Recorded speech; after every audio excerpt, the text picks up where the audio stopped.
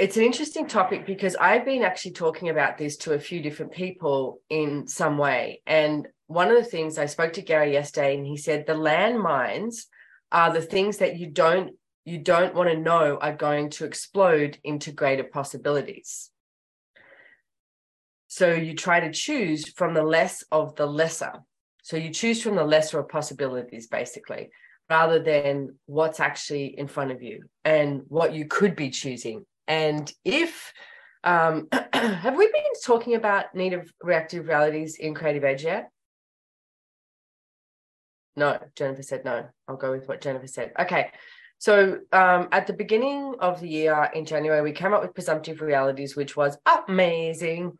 And if you've been, I'm sure we spoke about presumptive realities. And then just before facilitators in Australia, we came up with need of reactive realities and how it sort of works with presumptive realities as well.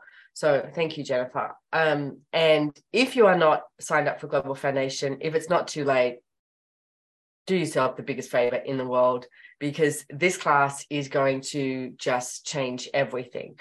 And Cassandra said it's not too late. There is a closing time, so don't try and be humanoid and be like, oh, it's starting in an hour and I'm going to sign up. You will get a no, which I love that Gary did that. He was like kind to the staff and said, no, it's midnight, I think I'm not going to name it, midnight on the 9th in US, I think. So you got 8 hours to go, so sign up.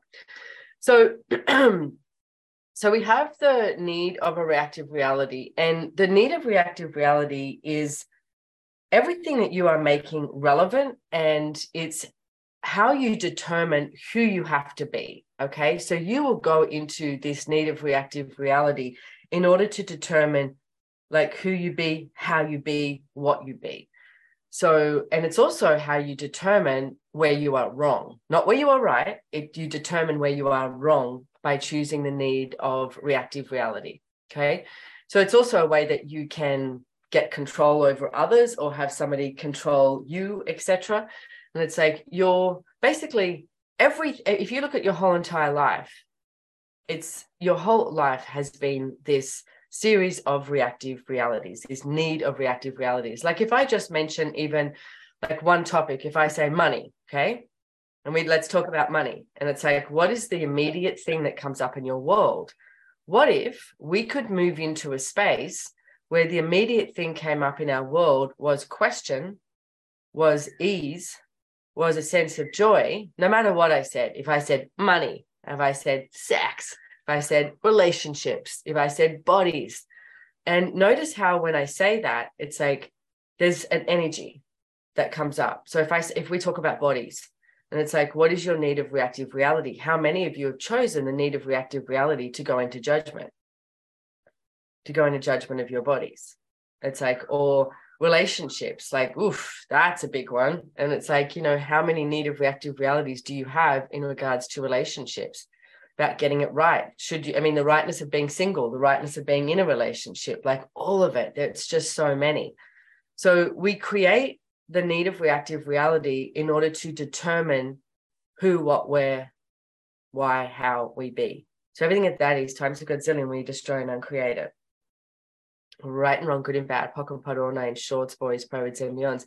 So how many needs of reactive realities do you have determining who, what, where, when, why, how you be?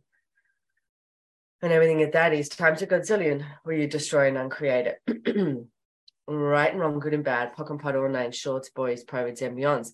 So the way this works too is the needs are what you use to avoid the greatness of you.